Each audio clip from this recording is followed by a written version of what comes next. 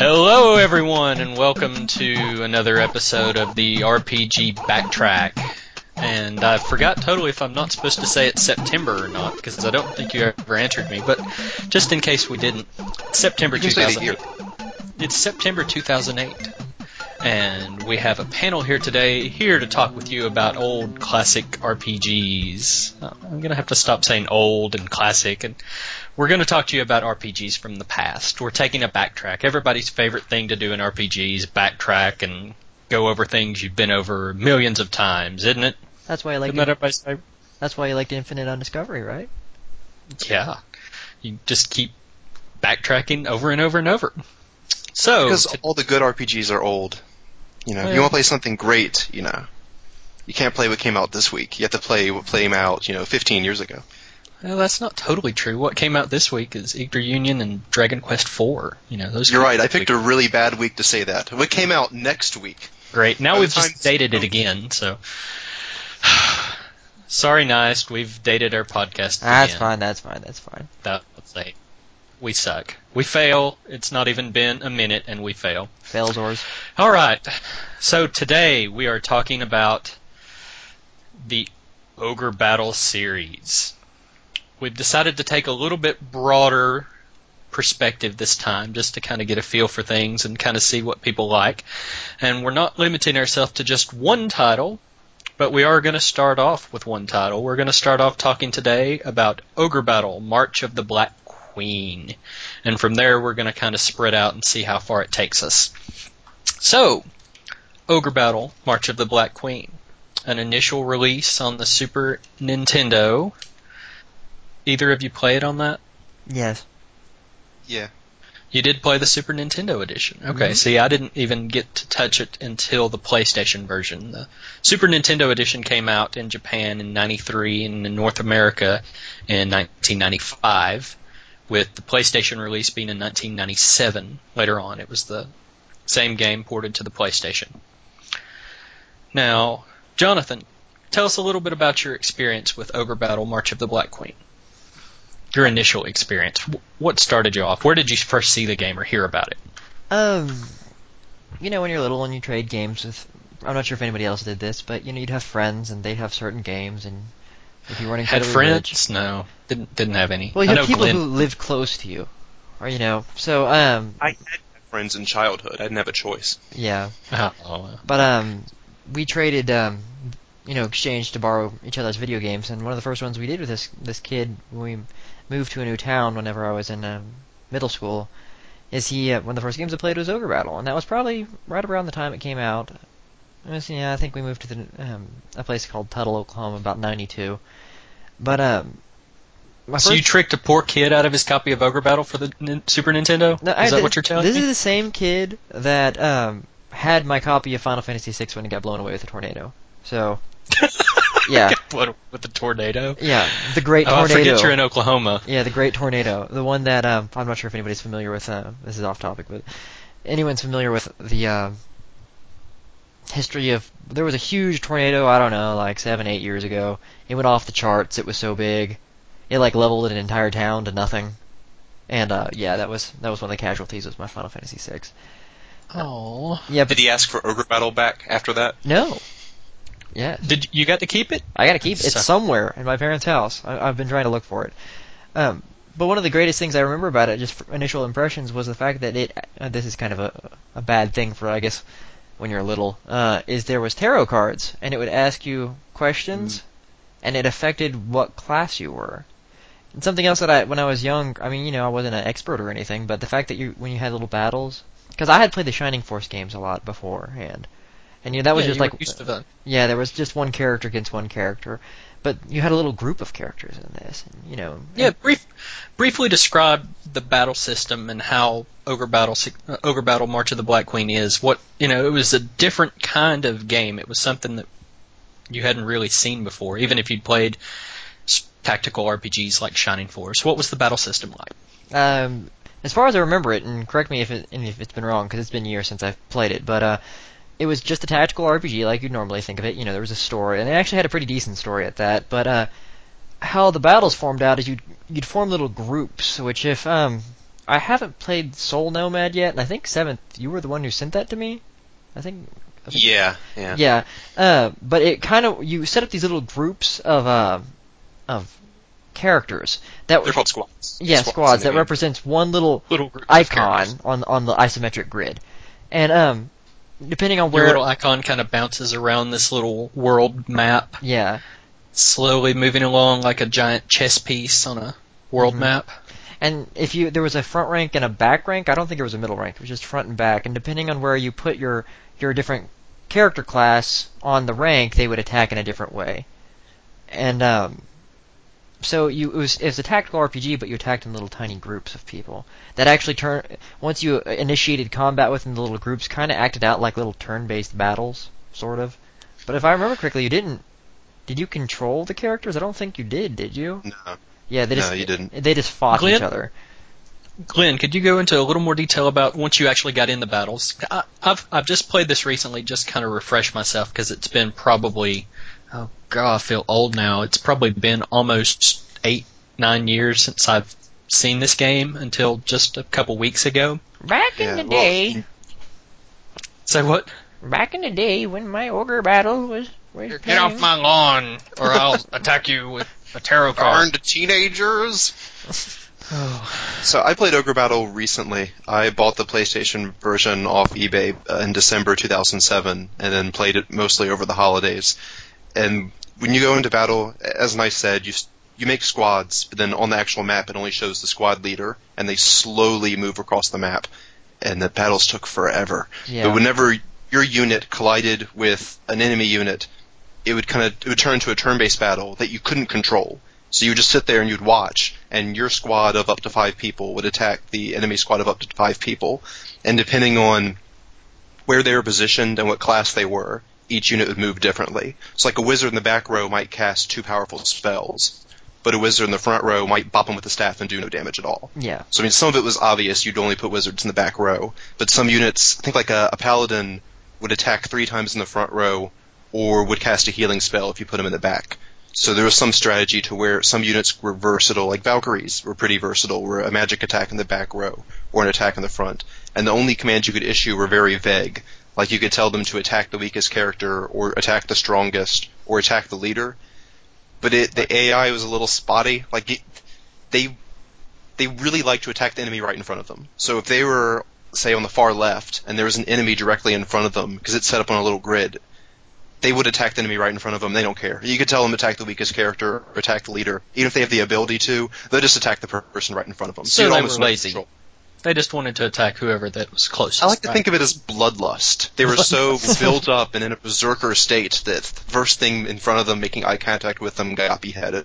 That was the way it So, worked. speaking of bloodlust and attacking the first person closest to you, I figured now would be a good time for introductions, considering I forgot them earlier. So, what better time than now? And I'm going to attack the person closest to me, which would be Mr. Glenn Wilson, What? staff reviewer.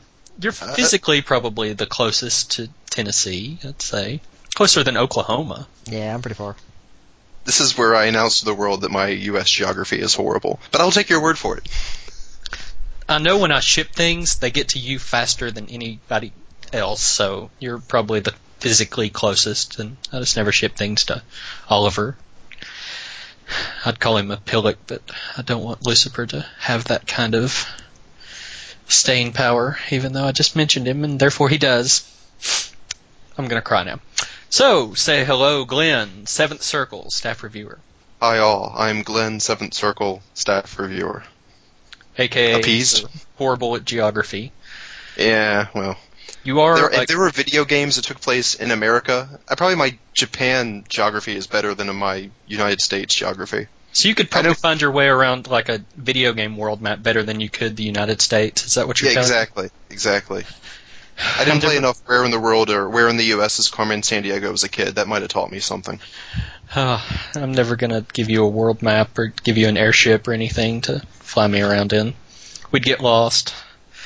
All right, and next with us is head of new updates, Mr. Jonathan Self, a.k.a. Neist. Say hello, Jonathan. Hello, Jonathan. Hello. Hello. What? What is it? Stop poking All right, me. Kill me, they said. See the world, they said. Well, we totally jump video games from Tactics Ogre over to Warcraft. I'll introduce myself. My name's Michael Cunningham, and also known as Max Storm. I'm the head of public relations currently, and I just wanted to say hello. I'm your host as well. And as I double-click Glenn again to see if I can get him to work, what really set Ogre Battle apart? Was I even supposed to touch that? Anyway, what was your question now that you're done double-clicking me until I work? Work. Alright, so you were telling us a little bit about the gameplay and how it's kind of a real-time action system that goes into a non-controllable, spotchy AI turn-based combat system. Yes. Had you played anything else similar to the game at the time? Oh no, this is Or since? the tactics game I ever played. I tried it because, I mean, again, like I mentioned in Super Mario RPG Backtrack that we did, I mean, I kind of got my RPG news advice from Nintendo Power, and after Ogre Battle came out, it got a lot of coverage in whatever they call their RPG section, like Epic Center or Epic Corner.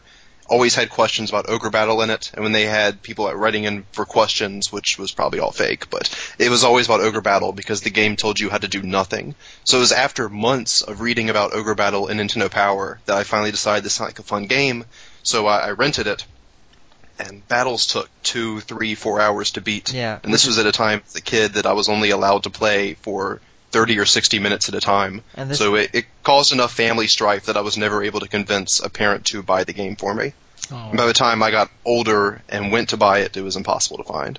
And this is That's sad. This is a good time to mention that that was one of the horrible things about this original Super Nintendo version of the game, is that whenever you were playing it, I think they implemented in the PlayStation version that you could do quick saves in the middle of fights. Yeah. You couldn't in the Super Nintendo version. So you just had to... That's correct. Yeah, you just had to play straight through it. It was horrible. That's All right, so you have 2 to 3 hour battles. Yeah, some of the first ones weren't too bad, but or longer. Yeah. I'll go ahead and admit, I have played very, very little of this game. I picked it up when I was working at EB many, many years ago, back before they had the soul sucked out of them, and they would let you actually take games home and play them. So I actually had the game in my hand, which I really wish I'd have kept now, because I could have probably turned it for a nice penny on eBay right now. Yeah, the game's really expensive. Just be like, Tornado took it. Yeah, tornado blew it away, even though there's not really tornadoes that much in Tennessee. So, I had this game in my hands. I tried it out. I was sitting there, used to, more direct combat, used to quick, easy battles. Not really quick, easy battles. I'd been playing, I guess at the time, it was, I guess, a little bit before Final Fantasy Tactics had come out, and I was probably really familiar with, I guess, Shining Force and Vandal Hearts. Had played those recently, and this was just so slow, and it seemed like it took forever to do anything. You had to watch this little figure bounce up to these towns and liberate them, and I was like, what's the point of this? And then I got into combat, and I was like, I'm not really in control. This isn't any fun. I was really impatient as a gamer, as a younger gamer, and still am for the most part.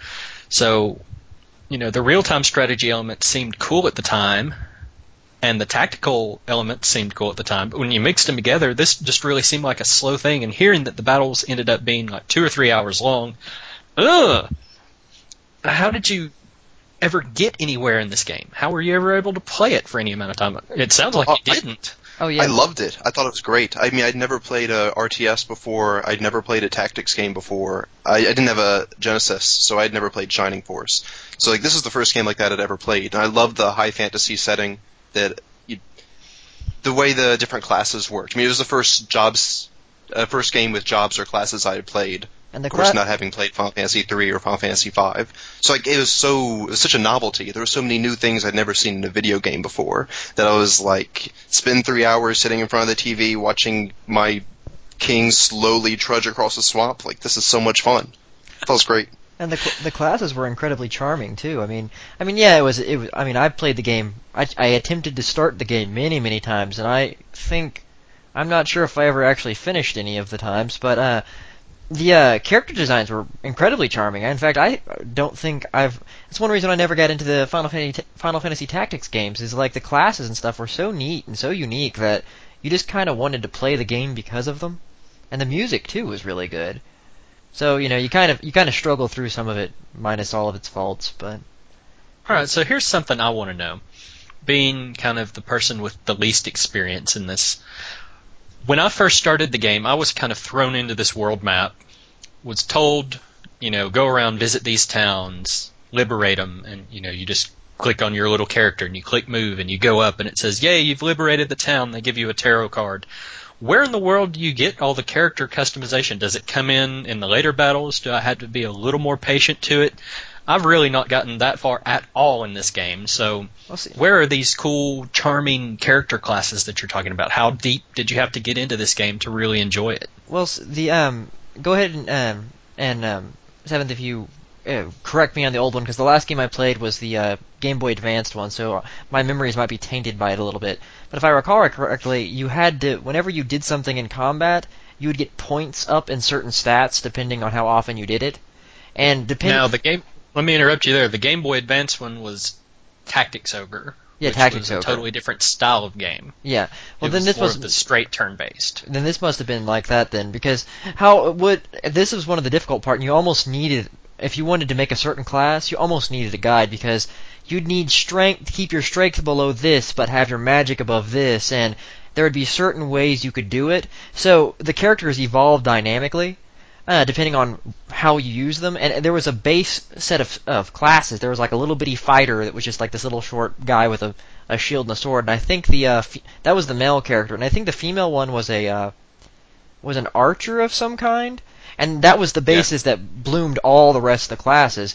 But there was also special items that you'd find, and so like if you found, I think it was a crown. If you found a crown, like if you stood in a certain spot in one of the levels, you'd get like an item that would turn your character, if they were one thing, into a class that was completely unique. And so it was a very deep character customization, but if you never caught on or never had a list to see how you did it, you probably would totally oversee most of the character customization. Just because it went...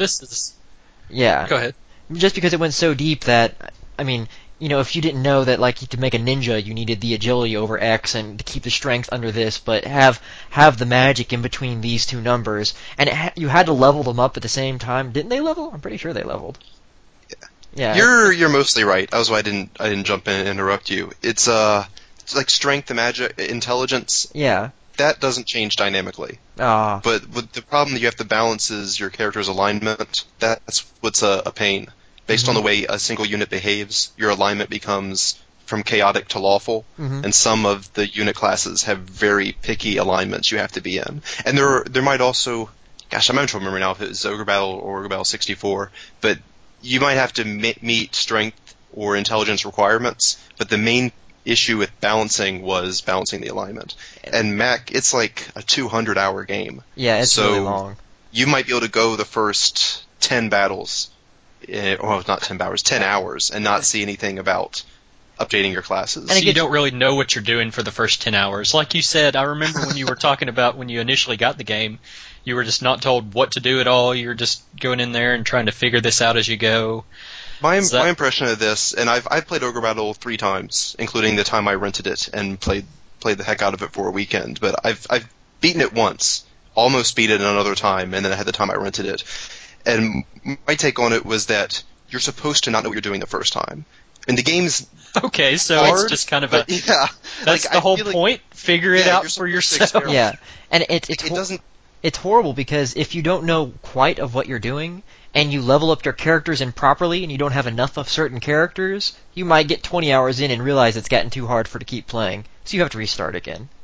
Which was lovely. You can always destroy. I mean, if you just play as an evil character and just murder everything and level up, you can beat the game pretty easily. Mm-hmm. The real challenge comes in the game in trying to stay good. Like one of the stats that it says nowhere, but it has a huge impact on how you play and what ending you get, is your leader's charisma.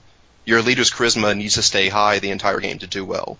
But Okay. it never tells you that. The manual, the game, they don't tell you how to keep your charisma high, much less that your lead, like your avatar, who you are in the game, his character's charisma has to stay high all game. So they should just call this FAQ battle, so that you know Yeah. to go and look up an FAQ to where you understand what you're doing here. That's why the Japanese loved this game. It was very stat-driven and very picky with the way you played. So, I mean, I don't know if you want me to get into this now. It kind of answers your question, too. But, like, one of the things I thought about Ogre Battle is the way you play it changes drastically over the course of the game. For maybe the first third of the game, you're fighting for survival. The units are tough. You're trying to play each map strategically so that you don't get a game over and lose 3 hours of progress. And that's about the first third of the game. Then the unit classes open up. And then you have to start paying close attention to your unit's alignment, to your unit's charisma, and guessing. I mean, they want you to do trial and error, I guess.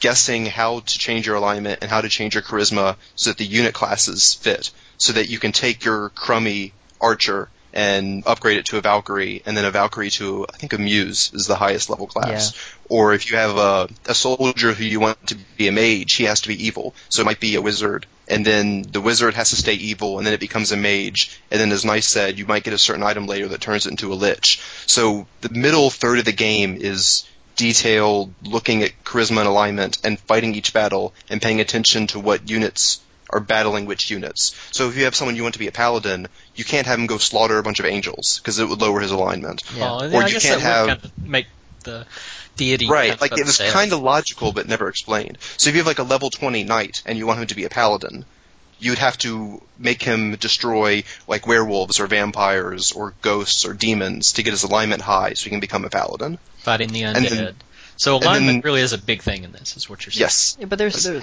then there's also a separate stat that keeps track of how evil you're acting. And for the last third of the game, by now you have no trouble beating the maps. You've probably set your classes up so that they won't change anymore. You've about maxed them out. And the last third of the game, you have to really concentrate on not being evil, on liberating cities with high alignment units. So if you have a squad of demons, you don't want to go liberate a city with it because that will not make you a popular person in the populace size. them all. Kill them. Leave no one alive. And you can't have your leader be evil, so you can't have your leader running around destroying everything. And the leader for most of the game is one of the most powerful units. I would imagine a paladin taking a horde of demons somewhere. Just that doesn't seem to match up really well. It's kind of like having, fire and ice together. They don't really mix, do they? I mean, could you have that in the game? Could you have a paladin taking a horde of demons somewhere? I think you Yes, could. but there is a hidden, unexplained component to if the characters got along well with the leader, they would fight better. So if you put 4 evil units with a holy leader, they wouldn't do as much damage as battle as 4 good units with a holy leader. But this Okay. wasn't explained or numerically displayed in the game at all. Okay, I'm just a complete and total idiot because this game, it just seems way more in depth, and it's not that I don't think I could understand it later on. It's just, do I really want to take the time to understand it? I mean, Right, and the thing is, you don't have to. As long as you survive past that first third of the game where you have low levels and the battles are tough, if you make it past the first third, you'll be leveled up enough. The enemy levels don't increase very quickly in the middle end of the game. So if you can survive the first third, you can beat the game and never understand any of this. And then you'll get a bad ending where your leader becomes a demon and his people revolt and hang him. The end. And then you get to play for 200 hours again to try Spoilers! and That's the way the endings were. They were very basic. And they were based off how you played.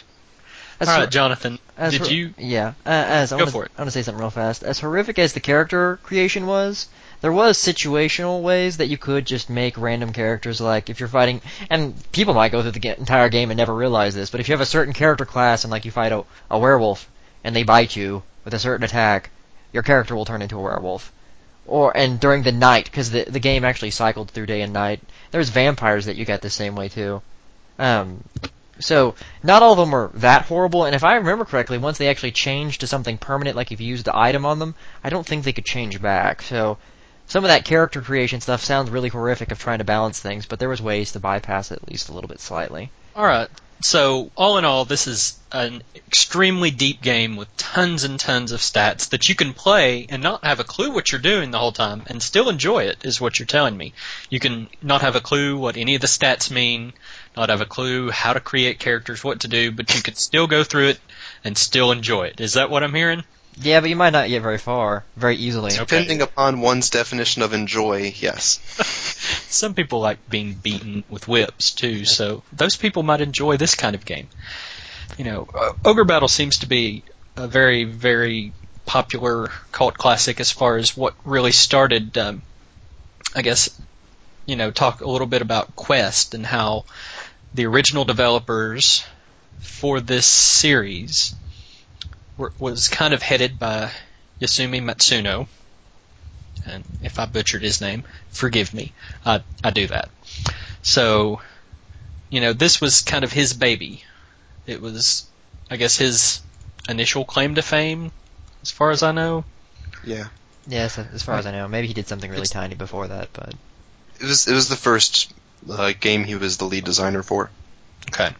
So he was the lead designer on this, I guess, considered being the director per se.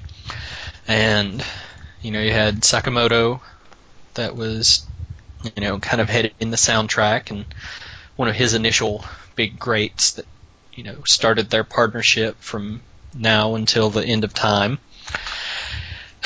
I thought it was neat that, apparently Matsuno was so in love with Queen that he named the subtitles of these games after songs by Queen. So, yes. Once again, my random music knowledge that nobody but me probably cares about. I've heard of that before, but I completely forgot about it.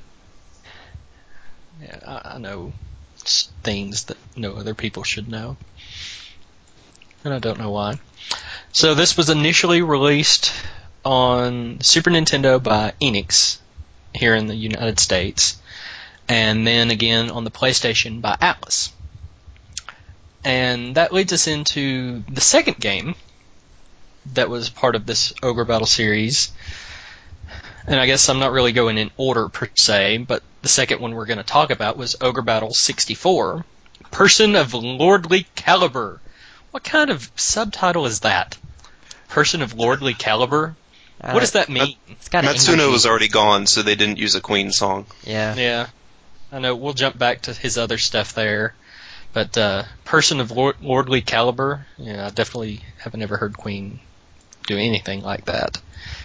It just, let's make up a name that sounds very lordly and very formal. Yeah, so either of y'all played this one? Only very lightly. I think I rented it, or I was trying to... I remember distinctively that I wanted to buy the game, and I couldn't find it anywhere. I heard a lot of ifs, wants, almost, but it sounds like you failed. I did fail. Well, You do you guys ever remember trying to hunt for this game? Even when it came out? They must have shipped such a small number of them. I mean, I tried. I even tried eBay. I couldn't find a copy. I mean, right you can get them now. On eBay fairly cheaply. Yeah, they're on eBay now. Yeah, they don't could cost get them too now, much. but back then it was impossible to find the stupid things. So, I guess you're going to have to save us on this one, Glenn. Have you played Yeah, Battle 64? You'd think that maybe I have a say in what games we discuss, because Ogre Battle 64 is one of my favorite games, one of my favorite console games ever made. I love Ogre Battle 64. Wow. Ever? Well, yeah, one of my favorite console games ever. All right. Console's the big caveat, the big exception, the warning, because I love a lot of PC games more than console games for the most part. Okay. Well, we'll forgive you of that. And Yeah, it came out during my freshman year of college, and I was home for Thanksgiving and told my father I wanted it for Christmas, and he was like, "Why don't we go out and buy it now?" I was like, "Oh, okay." So we went out and bought it right then, and then, as Nice said, it was impossible to find in stores shortly thereafter. It came out right at the end of the N64's life cycle, if the N64 actually had a life cycle. yeah, that's debatable. So, this was another one developed by Quest, but at this point, Matsuno had already left to join Square. Mm-hmm. And it was released by Nintendo in Japan in July of '99, and by Atlas in the United States in October of 2000. So, what made Ogre Battle 64 different from the original Ogre Battle? It was fun. It was enjoyable. It made sense. It wasn't 200 hours long. The battles weren't 4 hours long. Think you could save in the middle of battle. So it's more accessible? A lot more accessible? 'Cause I'm not gonna look this up. Am I making it sound like it's better in every way? Yeah. You don't sound biased in the least. The gameplay was pretty much the same. You had a giant map. You had your units. The leader of each unit appeared on the map. Real-time strategy. When they collided, it turned into a turn-based battle you couldn't control. All of that was the same, but it was very cleaned up and made much more accessible. So in your very limited and useless experience, Jonathan, can you agree with that? Sure. Is there anything you noticed about it? Not particularly. I'm just picking on you because it's fun. That's fine. A lot of people do it.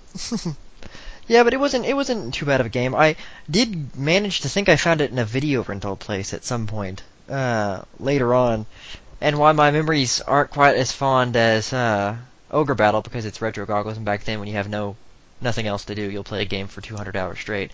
It was still very fun. It had no flaws, as far as I could tell.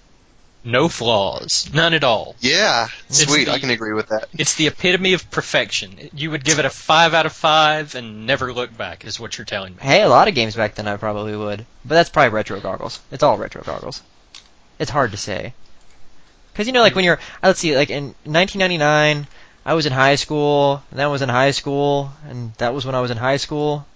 And I was going through that period of my life that every high school kid does when you were in high school, doing high school stuff. You were with wearing high schoolers. You were wearing a lot of black, and you hated the world. So I was about to ask if you were popular in high school, but I guess I answered that. No. I'm on the podcast with the two most emo people in the world, apparently. I'm not wearing black right now. Right now. Hey, I don't wear that black. And unlike Chris Cooley, I am wearing clothes. I just wear a lot of plaid and corduroy. That's the opposite of emo. Yeah. Plaid and corduroy is not emo. Well, I never said it was emo. Plaid and corduroy mean you're going to go out to the farm later, I think. I don't own a pair of jeans. I own like 30 pairs of corduroy pants. I'm not even joking. Oh. Yeah. That is too funny. We need an updated picture of you in corduroy pants and flannel. What color? What color? I have salmon. I have green. Like bright green. I have, all the normal colors: brown, black, tan. Okay. I have avocado. Yeah. In order to save us from this flannel fest and all of that stuff, so I want to know why Ogre Battle 64 is the greatest thing since sliced bread. I mean, so far you've just told me it's like Ogre Battle, except faster and cooler. Were the graphics that much better? Harder, better, faster, stronger. You rebuilt it, in other words. I mean, it wasn't happy sprite based, but it still looked very similar, only in slightly 3D similar. But I mean, it was blurry N64 graphics. But, yeah, for the N64 normal game, N64 graphics, right? Yeah, yeah, that's exactly what I mean. No kidding. All right, so one thing I haven't really heard about on either of these games, other than just vaguely, is the plot. You said it was kind of the, of course it's fantasy based. Was it a really, detailed plot? Was it kind of one of those create your own hero and play out as this hero, and we're not really going to have any kind of specific characters you deal with? We just have a good side versus the bad side, and you need to fight it out.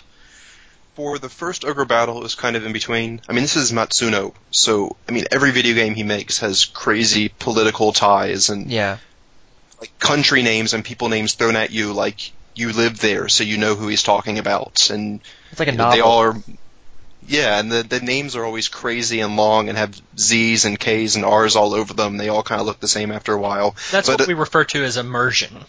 He wants to throw you in over your head so you're immersed in the game. So the first Ogre Battle was like that, but there were many different endings to the first Ogre Battle. I'm going to say there were a dozen, maybe 13 endings in Ogre Battle, but they were all like 4 screens of text. The actual way you play the game in terms of meeting people and interacting with them was about the same every time. Maybe different people would join you based upon how, again, this goes back to like the leader stats being important and reputation being important. You could interact with people, and there were a few choices you had to make, and some people would or wouldn't join you depending on how evil you were acting. But for the most part, the game kind of played out more in your mind. So you're evil, you're bad, I'm not joining you. Something like that. I don't know, the one time I beat the game... They probably didn't talk like that, I imagine. The one time I finished the game, I was playing as a very good leader, so everyone loved me and joined my party. Except, like demons. Demons weren't very pleased with me. So I had imagined, I'm not that much of an expert, if you're playing evil, maybe the demons would have been nicer to you. Yeah, they would have probably come up and been like, come on dude, we're ready to go raise some towns. Ogre Battle 64, despite the fact that Matsuno was already gone, was largely already planned by him before he left. I think he has a writing credit for the script in the game. So even though he wasn't the lead designer or the executive producer, because he wasn't working with Quest anymore, he did script a lot of the story for it. And Ogre Battle 64 had a very strong, what you'd think of as a typical Japanese RPG linear story that you're watching. And there were some choices that you had again, but they didn't have quite the impact that they did in Tactics Ogre. And the politics wasn't quite as real feeling as most of his games are, like in a Vagrant Story. So this truly was a really good game that got trapped on the worst system ever for RPGs. And probably printed very few copies. And, the poor thing got lost to time, in other words, because, it came out at the end of the Nintendo 64's life cycle-ish. Right. And the way I saw it was what, in Japan it's very important to have a lead designer, give him free reign, and let him make whatever he dreams of making. I think Ogre Battle 64 was Matsuno's baby, and then he left, and then a group of people swarmed in and edited it and refined it, and made something much better. And I think that's missing from Matsuno's other games, where Vagrant Story has people who love it and people that hate it. I mean, I guess... or other games, like Final Fantasy XII, where, he also worked on the game, had to bail out, because he apparently went crazy insane. And, a bunch of people hoarded in and, apparently cut out everything that people wanted from a Matsuno game. I still liked it, but yeah. That's an aside. 12 was given another strong lead designer. Ogre Battle 64's lead designer and an executive producer are probably cogs in the Square Enix machine right now. They've never made any other games. This only game they ever made was Ogre Battle 64. Alright, so I'm seeing the lead designer credited to Tetsuya. Yeah, not touching the last name. Azayaki. God, I'm horrible. Alright, so according to what I'm seeing on him, he was... Yeah, like you said, not much else. Right, he in took the same place with Tactics Ogre Knights of Lotus. He was credited with that, so... Yeah, other than that, he's not really been credited with anything else that it's showing. So it really was Matsuno's baby, is what you're saying, and they just kind of refined the parts without taking his direction apart. They touched it up and made it good. Right, like instead of having a 5-square grid, you had a 9-square grid. There was a middle row. Units are more versatile. Class growth was more intuitive. They hid the reputation meter from you, so you didn't exactly know what ending you were getting quite as much as you did in the first Ogre Battle. The Ogre Battle, there was a bar on the screen that told you how evil you were. In Ogre Battle 64, it only showed it to you at the end of the game.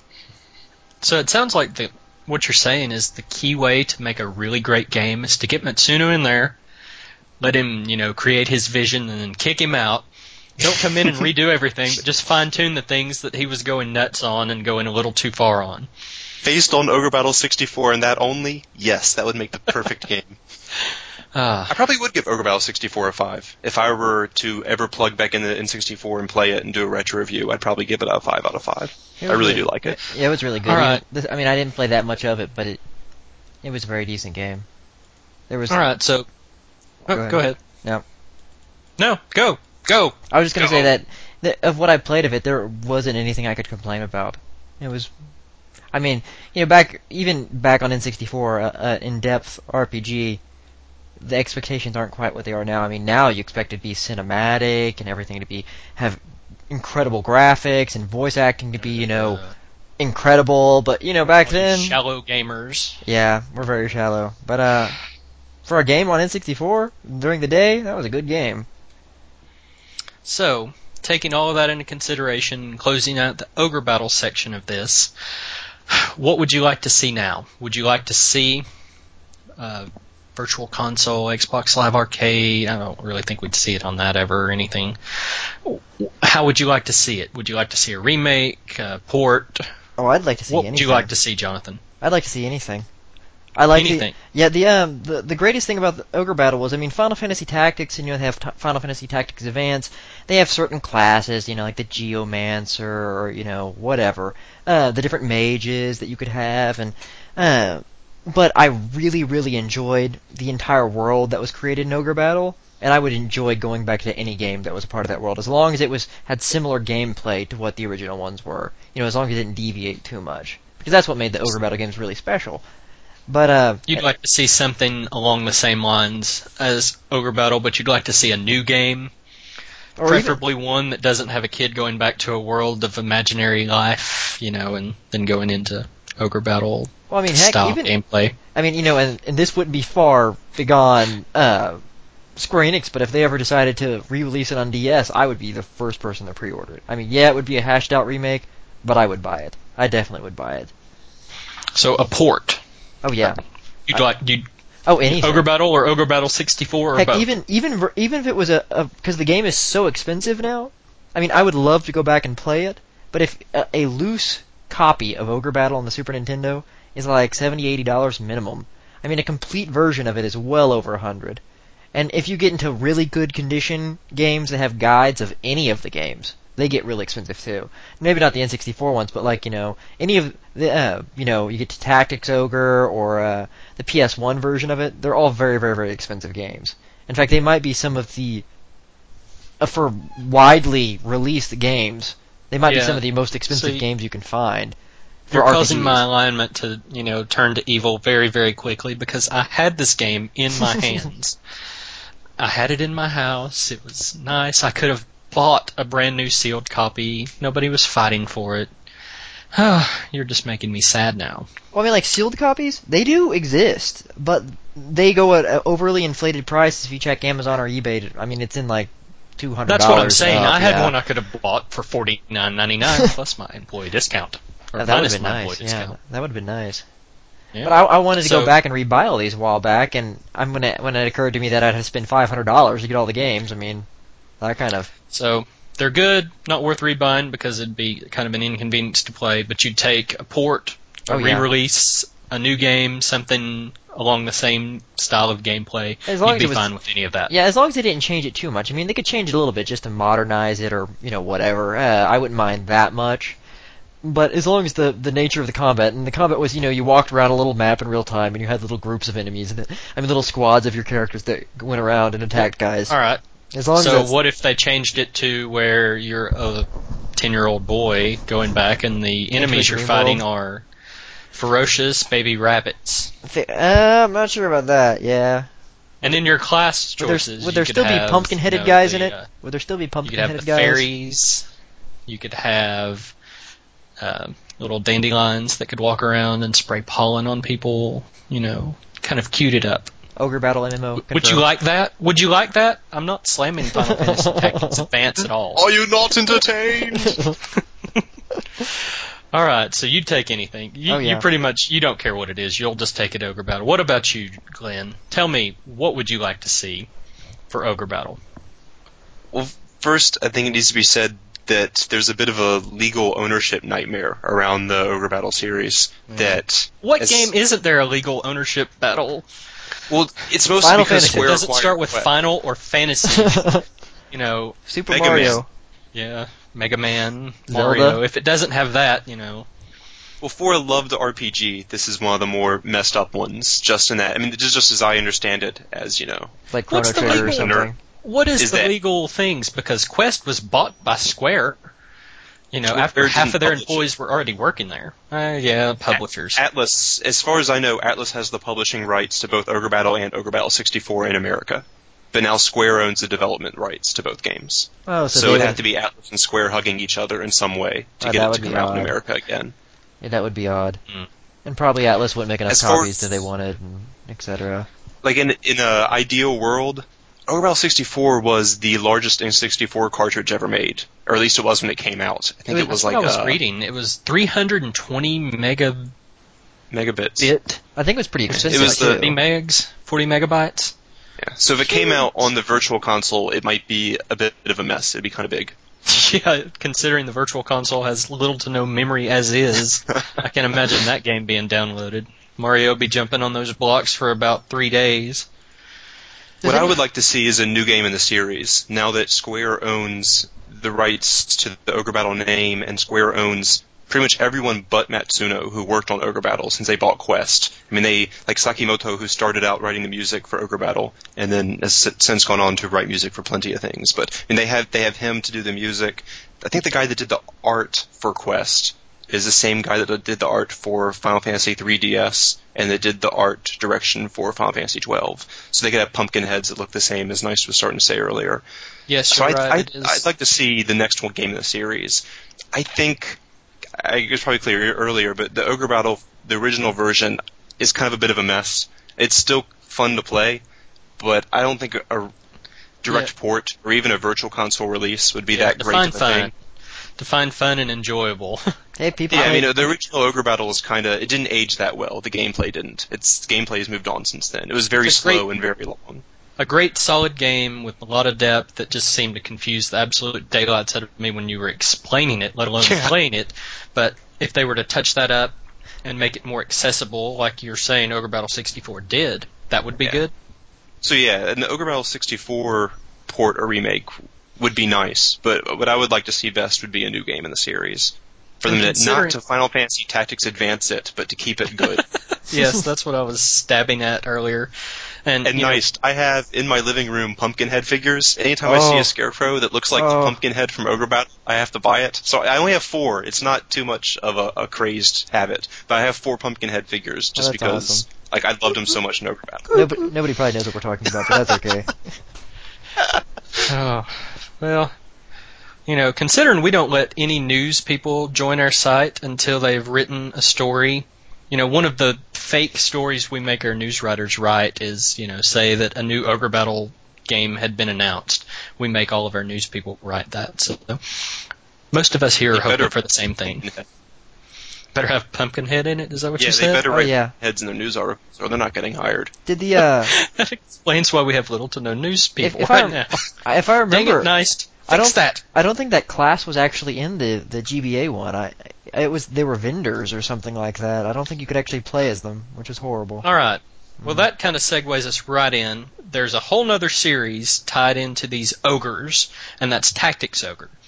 Tactics Ogre, much like Ogre Battle, started on the Super Nintendo, made a port to the PlayStation, and was followed up by a sequel on a Nintendo system, in this case, the Nintendo Game Boy Advance. So Tactics Ogre varies from Ogre Battle, in my opinion, completely differently. It is a standard tactical RPG instead of real-time, turned into turn-based, turned into, I can't describe. Or have you all played, just going back to Ogre Battle, have you played anything else ever like this game since? One of the reasons why I actually wanted Soul Nomad is the little grouping of characters. It wasn't in real time, but the little grouping of characters reminded me of Soul Nomad a little bit. And from what I've never played Yggdra, or however you're supposed to pronounce that game. But don't they fight in little groups too? Yggdra really. Yggdra Union is completely different. It reminds me of a cross between, a tactical RPG and then Dragon Force, where you have an army fighting another army once you actually go into combat, trying to take numbers down. But Sevens would probably know, since he sent me Soul Nomad. How exactly does the combat work? I watched a little tutorial on it, and all I know is they fight in little groups, and they're in their rooms. What do they call them? They call them rooms, but it's like as far as that layout, it is the same. It's a real time with the leader walking around the map, and then it breaks out into squads fighting. So all that is the same as Ogre Battle. Right. And your room is basically your layout for combat once you go into combat. Yeah. Right. So you can set up your characters in a certain room style setting, and you have certain amounts of characters that you can give for each unit that you have on. So Soul Nomad's kind of a turn-based version of what Ogre Battle's like. Would you say that? Fairly? Loosely? I didn't really like Soul Nomad much. Okay. Well, I was going to say, it was my first official staff review, and so I got called out in the forums for not knowing how to play tactics games because I didn't like it. "Aw, Yeah. yeah, you don't know anything. You failed, Noob. So no, I didn't like Soul Nomad as much. quiet noob. You haven't played anything. You don't know how to play tactics games. You know, move, attack, move, attack. How do you not get that?" I was told, I think the forum posting was something like, "Clearly you've never played a tactics game before." I was like, ouch. Oh yeah, I'm seeing. No, it wasn't that Soul Nomad was hard. It was the opposite. I thought Soul Nomad, it took all the charming parts of Ogre Battle and took them away. And the political plot was missing. The evilness was sort of missing. The evilness wasn't missing. I guess the insaneness was there. Yeah, The reputation meter is missing, I guess is a better way to put it. I mean, and this Alright, is a slight tangent, but isn't that really the case with most tactical RPGs anymore? I mean, it's not like they're known for having solid storylines or anything. Not usually. I mean, it's just all a gameplay. Well, and that kind of segues us right back. Tactics Ogre is dubbed by many as being the epitome of a wonderful, classic, awesome, amazing tactical RPG because of its blend of gameplay, storytelling, and it just seems to be a cult favorite that people just can't find anything else that compares to it. What are your thoughts on that, Jonathan? Never played the game. Ah! You know, I didn't own a PlayStation system until 2 No. years ago. Don't we I'm have gonna a make you script? sit. Do you know not to ask him stuff like that? I'm going to make you sit in the corner. I'm going to bop you in the nose with newspaper. No, Aww. you can make something up. You've just made me sad. That Well, was clearly, the worst. Tactics Ogre was the game that changed my life. I mean, there was a dark time in my life, and I started drinking alcohol when I was a teenager, and fell into the world of drugs. And an old man walked up to me and gave me a copy of Tactics Ogre in a brown paper bag. And he told you me went and sold it for another bottle of liquor. He told me All this right. this will change your life. This will He burns give you the black hope. shirts, and now he wears black. Yes. So I went home and I didn't have a PlayStation, so I made little paper puppets and with little doll furniture and acted out the battles. Time's up. Fail. Okay. Get the hook. Pull him off. Eep. Glenn, can you save me in this? Do you like Tactics Ogre?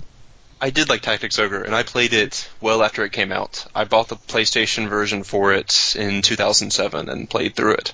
Oh, wow. And yeah, I enjoyed it. So I've played Final Fantasy Tactics long ago. Mhm. So I've played all of Yasmat's other games well before I played this one. And yeah, I liked it. It lived up to all the hype, I thought. It was very hard. I liked the way it made you think. You had to use strategy a lot on the maps. But you don't know how to play tactics games, man. How to play them. Maybe I forgot. Noob. So you're not Tactics Ogre playing this drove with... me to- and then I forgot how to play them, and then I played Soul Nomad. So you're not playing with retro goggles at all. You played this last year, and Right. you still think it held up to modern day tactical RPGs. Yeah, I thought it was a great game. I thought it was better than most of the other ones I'd played before it. As far as saying what's better, Final Fantasy Tactics or Tactics Ogre, I can kind of see going either way there. For me, I thought Tactics Ogre was a little better than Final Fantasy Tactics. I think that's the general consensus. It's just more that Final Fantasy Tactics seemed more accessible to the, Final Fantasy fan base. They saw it, drooled over it, and was like, ooh, must play, must play, must play! The real question is the load time's horrible whenever you cast spells. If that's fixed, then it's just wonderful. Did Anybody Tactics remember that? have Tactics that Ogre? kind of problem? I don't think so. Oh, that don't makes it remember that. automatically better. Because those load times are horrible. The lag you would experience, which somehow seemed to stay in the PSP version, even though the PSP is probably stronger than a PlayStation. That was slightly annoying. Kind of sucked on its own way. Yeah. So, having played it just recently, could you give us a brief summary of Tactics Ogre? Gameplay style, how it differs. Tactics Ogre is the game that was so big that every tactics game to come out of Japan ever since copies it. I mean, it's the same basic format as Final Fantasy Tactics, same basic format as Disgaea, same as Jeanne d'Arc. I mean, pretty much every major tactics strategy game that comes out, RPG that comes out of Japan, copies it. So I mean, there's a grid. you move your little dudes on it, enemy has his dudes, you take turns based on some statistic, and then you bop each other. So, how many dudes did you have in your party at a time? 8? 8 each? 10 each? I want to say 8. I don't remember. Was that a good answer for you? Yes, great answer. And nearly every map had you assaulting an enemy who had superior position to yours, and death was permanent. Oh, that's so nice. If a bunch of archers standing up on the top of a tower all happen to shoot your mage, who they can see at the start of the battle, the mage will die, and you have to reset. And this time put the mage somewhere else. And then maybe all the archers will attack someone else and he'll die, and then you gotta reset. And eventually you'd learn how to beat the stages. That sounds like horrible. that, only more fun than I made it sound. Yeah, because just listening to that sounds like a trial in frustration more so than an amazing game. But I guess that's what Tactics Ogre really was about, and Final Fantasy Tactics after it was the challenge. It wasn't Shining Force. Yay! You can beat this stage with your 12 characters with your hands tied behind your back and blindfolded, and you also have no head or hands. So I felt Shining Force was really easy. So I guess when I played Tactics Ogre initially, I was definitely taken back because I apparently suck at playing games, and I'm more of the person that should be called out for being bad at playing tactical games instead of you, Glenn, because I guess I really sucked at it because it took me totally aback, and I was like, oh god, I suck. Are you all there? Creak. Did I just turn you off? Creak. No, you Creak. Am I echoing again? Because that makes me mad. Stop. You stopped echoing. You're good. Okay. Alright. So, Tactics Ogre was initially, when it was on the PlayStation, once again, another Atlas release, therefore it's not really that easy to find. And like Nice was saying earlier about buying the games now, when I bought it last year, that's the most I've ever paid for a video game. I think I got it on eBay for about $75 or $80. That's the most. That's the worst one I've done was Tactics Ogre. But it seems well worth it. I mean, you can't pass up on Tactics Ogre. Was it in pretty Right, it was decent worth condition? I mean, was it like a good condition one, or was it look like It was used, but it was good condition. Well, that's not bad. Yeah, as long as it didn't look like someone took steel wool to the front of the CD, you're okay. No, it worked fine and it looked fine. All right. So what really set it apart from other games that have come after it? What makes it, looking back on it now, look to be the greatest thing? Other than the challenge, were the classes neat? Did you enjoy that? I did, but for me, a challenging game that lets you use strategy to overcome the challenge, that will be my favorite type of game. So my other favorite tactical RPG is Yggdra Union, because it was the same situation, where it was very hard, and you could think your way through and plan your moves and beat it.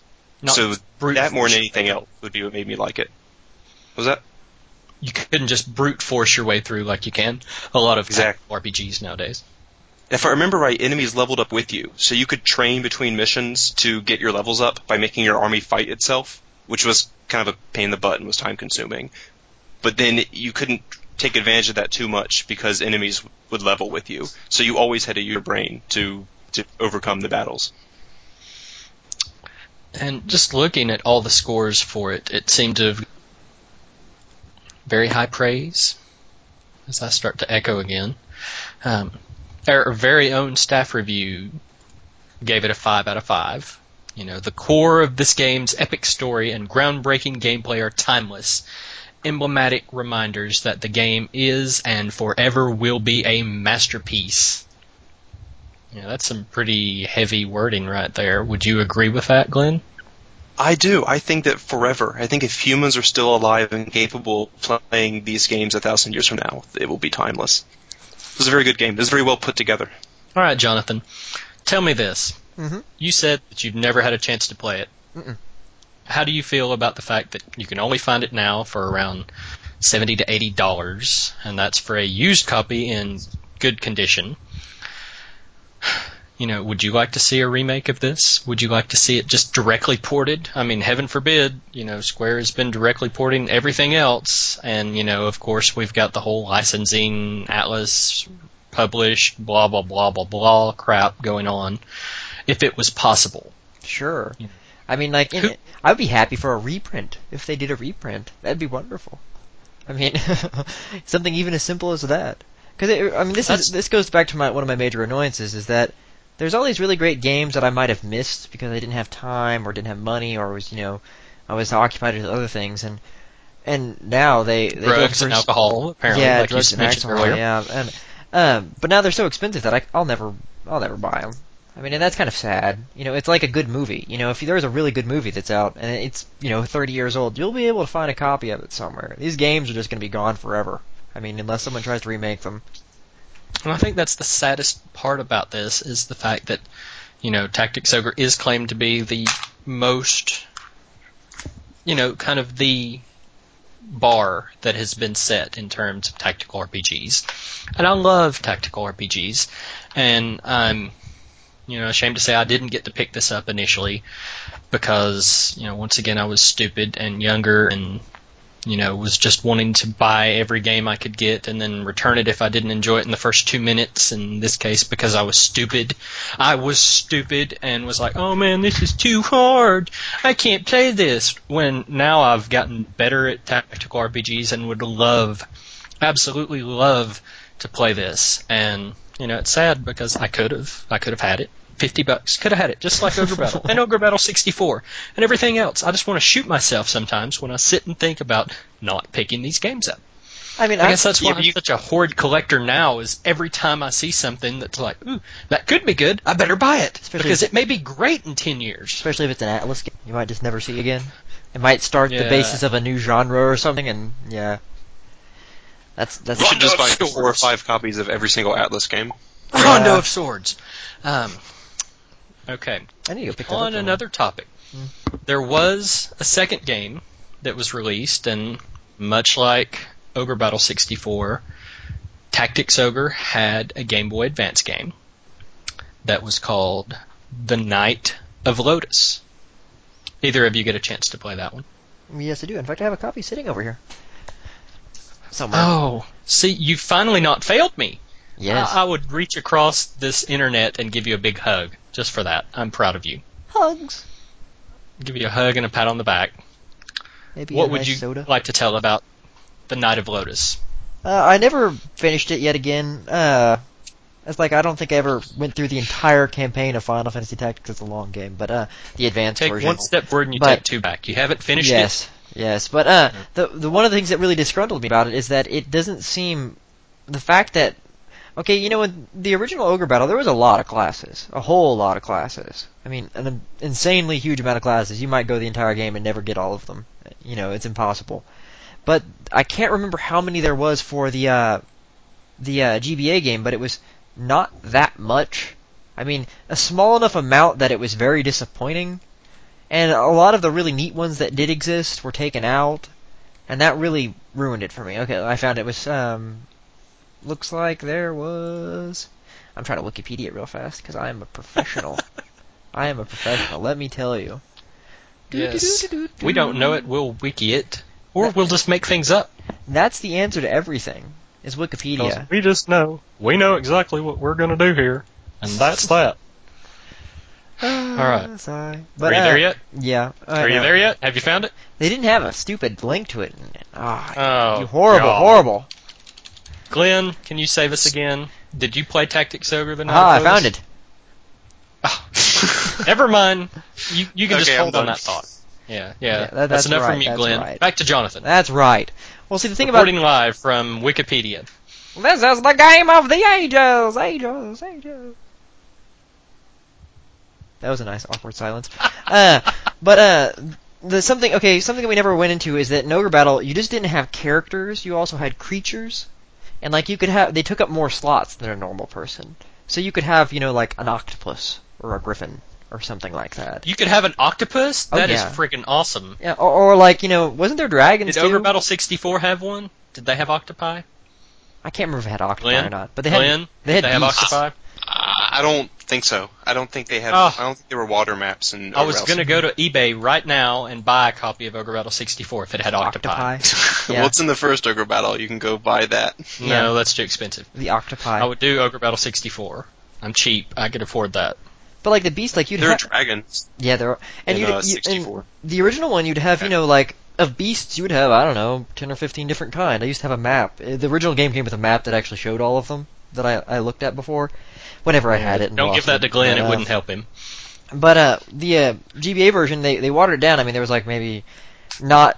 It seemed like half the amount of units that they did have, and they were all the really basic ones. You had ninja, knight, that sort of thing. And Very, huh?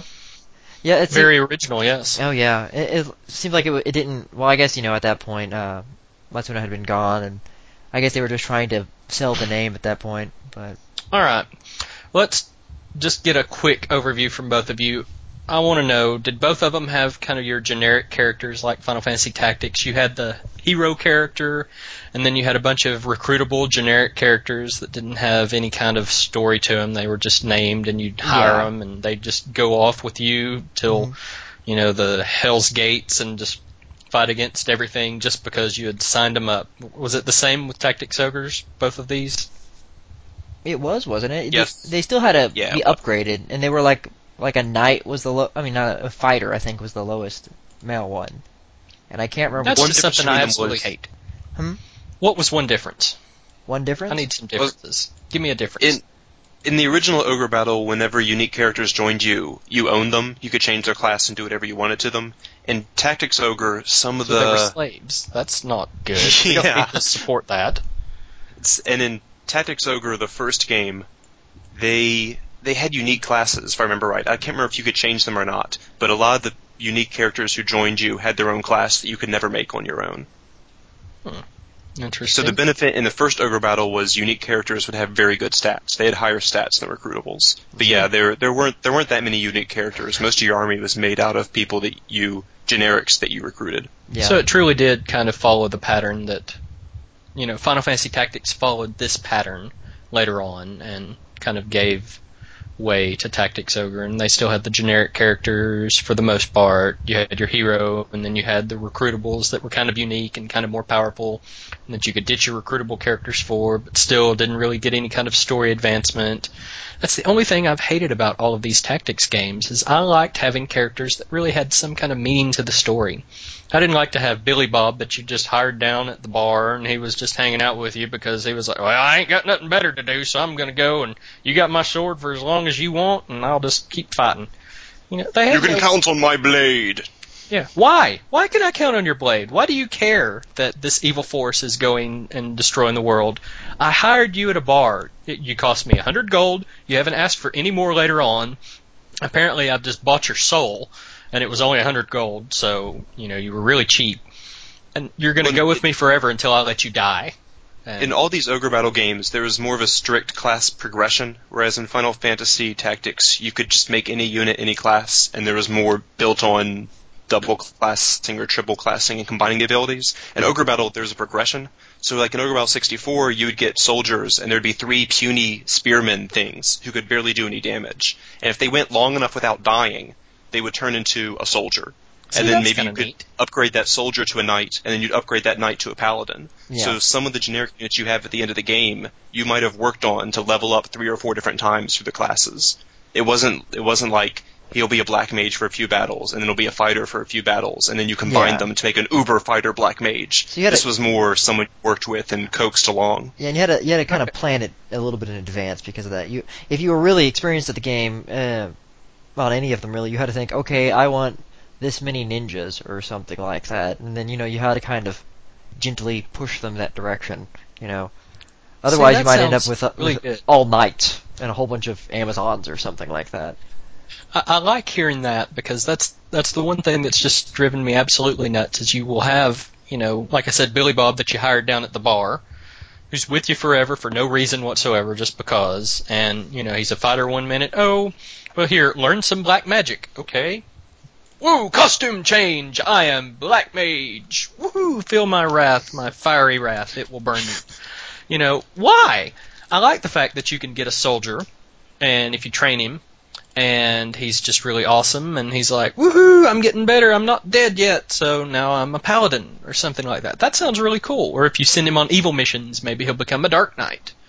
Something like Well, it that. also comes down to the strong political motives. All the Ogre Battle games had very strong political plots. So the idea is that you're leading an army, but you're also going to be the leader of the nation when you win. Or, you're a rebel, and so you start out with a rebel army. So the people who join you are people who you have a strong cause going for you. So even the plot, unique characters who join you for your cause to help usurp this evil leader who uses demons in his army. So there is that side of it too. Especially in the first Ogre Battle and Ogre Battle 64, like when you're liberating cities, and then you can talk to NPCs in the city very briefly, and some will like you and some won't, but there's always a very strong political charge the entire game. Okay. Well, I feel like I've kind of glossed over Tactics Ogre a little bit too much, but is there anything else you'd like to add about Tactics Ogre? Either of the games, they're tactical RPGs. It's hard to really go into depth about that. Most of us know what a tactical RPG is. We've talked about Matsuno and his wonderful storytelling and how he immerses everybody in his games. Anything else you'd like to add on either of those? Yeah, that one's rare If not, too. Well, It's a little bit I on the didn't really expensive like side. the Tactics Ogre for Game Boy Advance that much. Yeah, I was wasn't that disappointed great. in it. Yeah, kind I of tend an It to was, agree. down version. Yeah, I mean, I agree with everything Nice said. I don't really need to repeat it. But it also had one pet peeve was you had to kill every unit on the map, and units would run from you if they were Oh, losing. yeah, that So was you might annoying. be battling on a giant ocean, and there's an octopus who can move like 10 ocean squares a turn, and your entire army is humans that move 1 ocean square a turn. So you might spend 30 minutes with one damn octopus going back and forth across the map, and you can't get your guys close enough to hit them. So And that'll that teach you happened to a fight lot. octopi. You don't need to fight octopi. You don't. That's what you get. Octopi and mermaids. Yeah. Ooh, mermaids? So yeah, there that really... were mermaids in there? Uh huh. Yeah, all the Ogre Battle games have mermaids. Dude, They had- you've totally piqued my interest now. Yeah, they have Mermaids. really there's incredible classes in all of them. They have really neat classes. They're not super generic at all. Yeah. You could get Mhm. vampires, and during the day, the vampires would be in their coffins and they wouldn't fight, but at night they'd come out of their coffins and they'd be vampires. So like during the Alright. day when they're in your little group, they'd just be floating in a coffin in their formation. Yeah. Well, that's kind of cool. So, on Tactics Ogre, Glenn, what would you like to see? Would you like to see a remake? Do you think it's better left untouched? Would you like to just see it forever stay as eBay fodder for the highest priced PlayStation and Super Nintendo game ever? What would you Well, like? in a magical world where companies start reprinting old games that people like, I mean, I'm kind of with Nice. I'd like to see it reprinted. As it is, I don't see a point to remake it. It's one of those pretty 2D games that worked really well in 2D, and I don't see much of a point in remaking it in 3D. So a remake wouldn't make sense to me. A port, Depends on It how kinda well I mean, I it's guess I'll done. buy it because I cheapen own it. it. I mean, Yeah. the problem with a lot of ports are, sometimes they're really bad. So, and a game that's really good, you don't want to get bad because then it's gonna You don't want to yeah. kind of soil or cheapen, I guess, or eBay cheapen, literally, this game any whatsoever. So, you'd just like to see a reprint would be ideal. I'd like I mean, to I'm see- still waiting for the day when companies wise up and actually reprint older games. I mean, I guess that would be a port. They wouldn't reprint Mhm. Super Nintendo cartridge or a PlayStation 1 disc. But, I mean, so I guess a port would work. I don't see a point in remaking it, or much of a point in making a new game in the Tactics Ogre series, because the Tactics Ogre formula is what's been copied so much. Like, I don't see a Tactics Ogre 3 being that much different from a Final Fantasy Tactics 2 or 3 or 4, however you count the DS game. or the horribly drastic, retarded cousin that is now Final Fantasy Tactics Advance Right. A2. Personal bias aside, I'll just put that out of the way. So we actually only saw this on PlayStation. This one didn't make it to the United States or North America on the Super Nintendo, so a lot of the people didn't get to play it in the younger years when we could borrow games from other people and never return them and therefore claim them forever. So, They're blowing Going away on in a that- tornado. would you agree the same, Nice? What would you like to see? Would you like to see a port? Would you like to see just a reprint? Do you think it just needs to be untouched? Probably just a reprint. I'm afraid if they ported over a lot of the stuff, it would just be horrible. I mean, that's really It's the sad best to way to say. go. Because it's getting the hardware of the systems themselves isn't that expensive anymore. I mean, the games cost way more than any of the systems will cost you, and you could see that's the only problem though is people really. What would they be able to play it on? They'd have to buy an old PlayStation 2 because heaven knows. Do the PlayStation 3s now play? No, they recently removed. First, they had all hardware backwards compatibility, and then they added a 80 gig PlayStation 3 that had software backwards compatibility, and now they're What taking. About PlayStation games? I know they didn't play PlayStation 2 stuff. Yes. What about original PlayStation? I thought they still had that. Yeah, they do software emulation of the original PlayStation games. So. Okay. Yeah, so I guess there's could still kind some of bugs in them. that. Yeah, there's still some bugs in them, and some of the games don't run real well. They'll have really bad graphical glitches or something, but they run for the most part. Or like some people, you could actually maybe get the PlayStation version and play it on your PSP, but we don't formally support that, so I'm not going to mention that one. Too late. Or the fact that never mind. All right. So looking back on all this, I mean, I hate to not have a port of this. I agree with you. I don't think it would be the best idea because it would kind of cheapen the experience, and it may not. I don't know how well it would date for other people, and fanboys would tear it apart and all of that stuff. It's better left in the past as a classic. Well, we do have the standard set that every RPG backtrack we do, one of the games we mentioned gets brought out in Virtual Console immediately. So maybe one of these four will. Mm-hmm. We had very good time with the Super Mario RPG coming out right after our last RPG backtrack. So maybe this will be the next one. Or maybe they'll release it as a downloadable game on PSN. Which that will probably happen because they never release any games on PSN in the United States. But that's the biggest joke what's ever. the PSN? Yeah, they have like 100 games or something crazy like that in Japan. I mean, they don't release anything they've got here. Xenogears in Japan. Yeah. They've put Xenogears out. But do we ever get that? No. So, what I would like to see, I guess, is just a way to play this somehow. I'd like to get a chance to play it, so, I may have to break down and actually buy it on eBay. And considering my experience on all of these games has been a lot more limited than either of you, you've made me not want to play Tactics Ogre: The Night of Lotus. You've made me want to find a copy of Tactics Ogre, but not in a big way. Maybe just cross my fingers and wish to fairies and all that stuff that eventually it'll come out here. You've made me even more confused on Ogre Battle: March of the Black Queen. And you've made me actually want to buy Ogre Battle 64. That'd probably be the best way to go, because I don't think that copy is real expensive, is it? I mean, it's probably rather cost less now than it did do. It's probably one of the cheaper ones of them. I'd have to hook up the monstrosity that is my Nintendo 64, though. So yeah, that's true. It might be worth looking into. But if anybody out there, than a 360.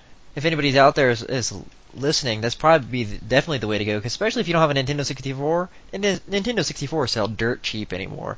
I mean, you can get like refurbished ones for like $30-$40. If anybody out there's listening and wants to send me their copy, I will gladly give you my email or my address. I'll be glad to take it. Well, I'm listening and I have a copy, and I'm not sending it to you.